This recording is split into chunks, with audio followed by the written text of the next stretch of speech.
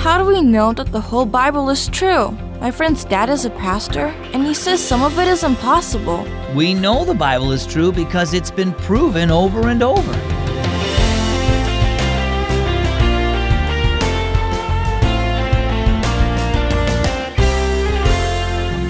Happy Sunday and welcome to Keys for Kids. I'm Zach and I'm really glad you're here. Let's get started.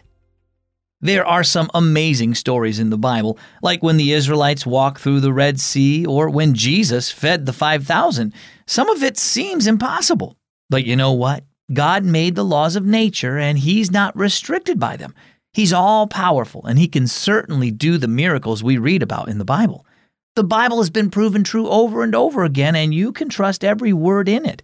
The prophet Isaiah even put it like this: "The word of our God stands forever." Let's listen to our story for today. It's entitled, Tried and True. Riley carefully measured a cup of sugar into a bowl. "I like making cookies," she said, "and Dad says my cookies are second only to yours." She cracked an egg and grinned at her mom.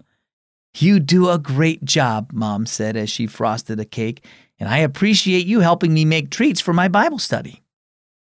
Riley furrowed her eyebrows as she stirred the mixture. "Mom, how do you know the Bible is true? I mean, couldn't it have some mistakes?" Mom looked surprised. "No, it couldn't." "Well, Addie's dad is a pastor, and they believe most of the Bible, but he says some of the things just couldn't have happened, like some of the miracles. He said God has set up certain laws of nature, and those things don't fit in."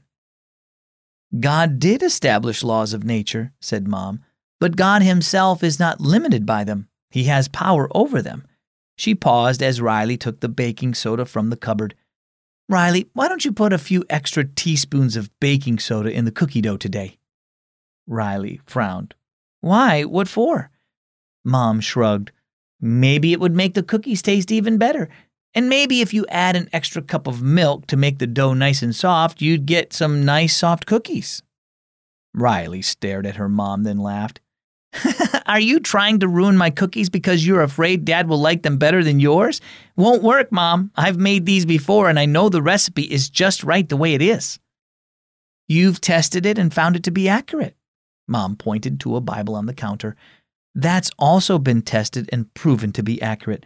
For example, the Bible tells of things that will take place, and many of them have already happened, like Jesus being born and then dying for our sins to save them. He fulfilled many prophecies in the Old Testament that promised God would send a Savior one day. The Bible points us to Jesus, and as we experience His love and power in our lives, it confirms that what God tells us in His Word is true." "I get it," Riley said. "The Bible is tried and true, just like my recipe." Well, how about you? Have you ever wondered if the Bible is really true? Well, it is. There were eyewitnesses to many things recorded there. Many events foretold in the Bible have already happened. But perhaps the greatest evidence that the Bible is true is its message about Jesus. His truth and love have changed people's lives. The Bible has stood the test of time, and it will continue to stand forever. Our key verse is Isaiah 40, verse 8.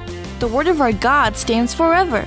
And our key thought today, the Bible is true.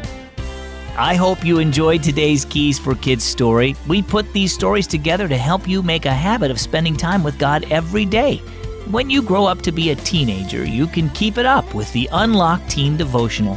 It's like Keys for Kids with something to read every day, but it might be a story or a poem or maybe a journal entry from a teen just like you. Get a free printed copy of Unlocked sent straight to you at unlocked.org. As always, I'm Zach. This is Keys for Kids.